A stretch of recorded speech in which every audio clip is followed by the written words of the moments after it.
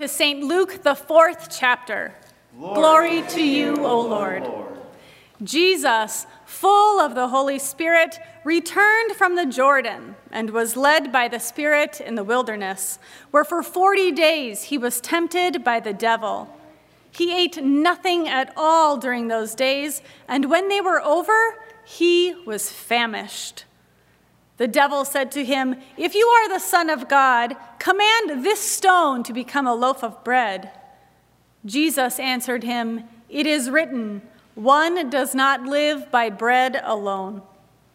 Then the devil led him up and showed him in an instant all the kingdoms of the world. And the devil said to him, "To you I will give their glory and all this authority, for it has been given over to me, and I give it to anyone I please. If you then will worship me, it will all be yours." Jesus answered him, "It is written, 'Worship the Lord your God and serve only him.'" Then the devil took him to Jerusalem and placed him on the pinnacle of the temple, saying to him, "If you are the Son of God, throw yourself down from here, for it is written, 'He will command his angels concerning you to protect you, and on their hands they will bear you up, so that you will not dash your foot against a stone.'" Jesus answered him, "It is said, 'Do not put the Lord your God to the test.'" When the devil had finished every test, he departed from him until an opportune time. The Gospel of the Lord. Praise to you, O Christ. You may be seated.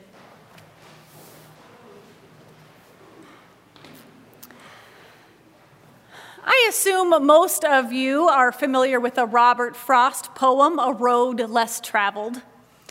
I like how YouTube star Kid President tells it in one of his videos. "Two roads diverged in the woods, and I took the road less traveled. And it hurt, man! Really bad. Rocks, thorns, broken glass. My pants broke.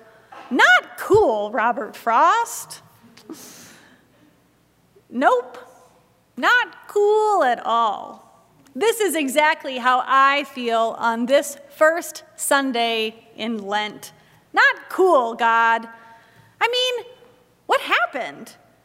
Luke tells how Jesus was baptized in the Jordan River, gives a detailed genealogical history that traces Jesus' family tree all the way back to the very first human God ever created. And then this?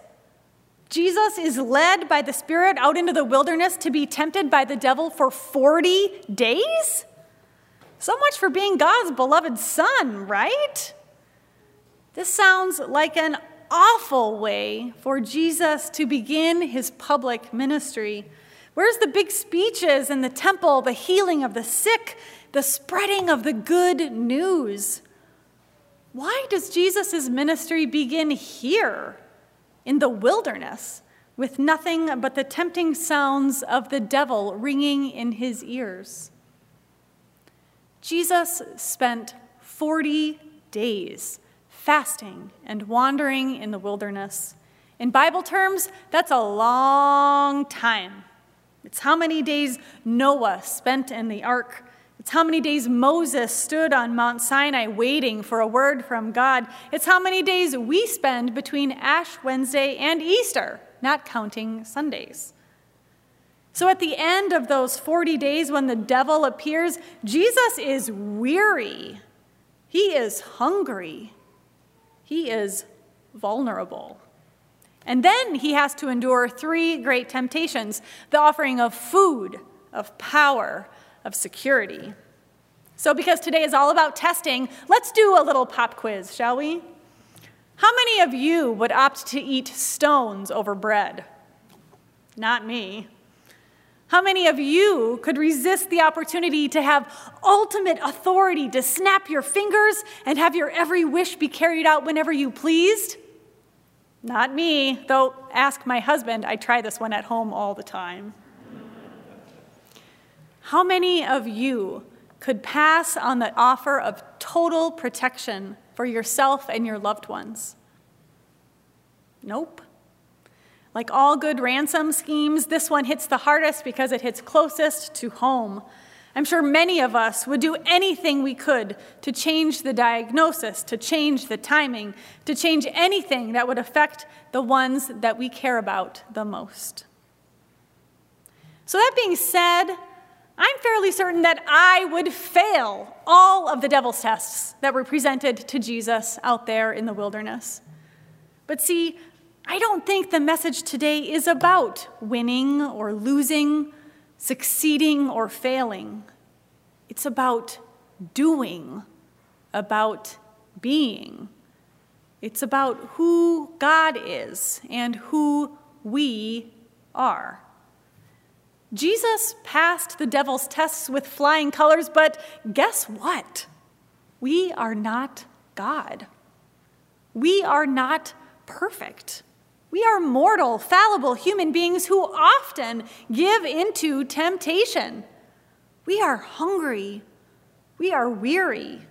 We yearn for the power to change our world and safety for ourselves and our loved ones when we realize we cannot change things nearly enough. We make poor decisions. And it is okay to do all of those things, to be all of those things, because we have a God who understands exactly who we are and loves us anyway.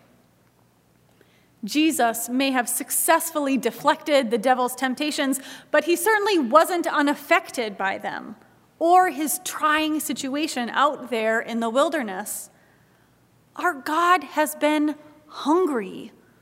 Our God knows what it means to be vulnerable, to be pushed to the very ends of limits, to be tested, to endure. Our God, who would continue to endure those things over the course of his life and in his ministry, whose journey would not end until he reached the cross with a crown of thorns placed on his head. And people of God, that means something. Our Lenten journey is just beginning, and it can be a disorienting, uncomfortable journey. Like thinking you're taking a nice walk down the forest path when you suddenly encounter broken glass strewn across the road. A few days ago on Ash Wednesday, we marked our foreheads with ash in remembrance that we too will one day return to the dust. It is a sobering, humbling realization that our time on earth is limited.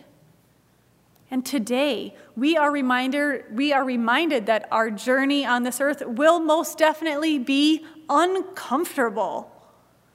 Being baptized into the family of God does not mean that we've unlocked the golden ticket to a pain-free, worry-free life. We are God's beloved children, but we will be challenged. We will be tempted. We will also have to take our walk in the wilderness where we will endure a lot more than even we can imagine. But we are also accompanied by a God who knows what all of that feels like. A God who has made his own way in the wilderness, suffered from hunger and isolation with nothing but the tempting thoughts of the devil for company. Today, it feels like that devil is louder than ever. The internal devils that tempt us with the thoughts that we are not good enough, that we will never find our place, and all the external devils that violate the sanctity of life, who blatantly ignore human rights, who transform God's beloved creation into means of destruction and warfare. It is easy to think that these devils have found their opportune time right now in our lives and will be with us forever, that we will be here, stuck in the wilderness, wandering from challenge to challenge, temptation to temptation, that we will simply have to endure forever. And it's true, some of us will remain on our wilderness journey longer than others.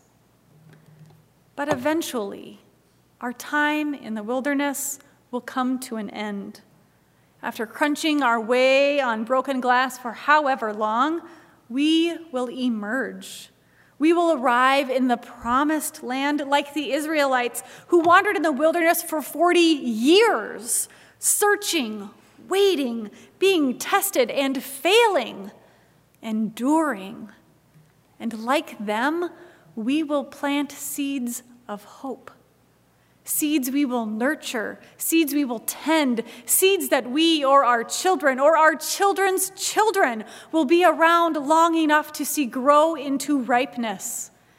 It is my prayer that, like the Israelites, we can also give thanks to God in recognition of this hopeful harvest, that the seeds we plant today will feed future generations, will heal the hurts of nations, will transform our world.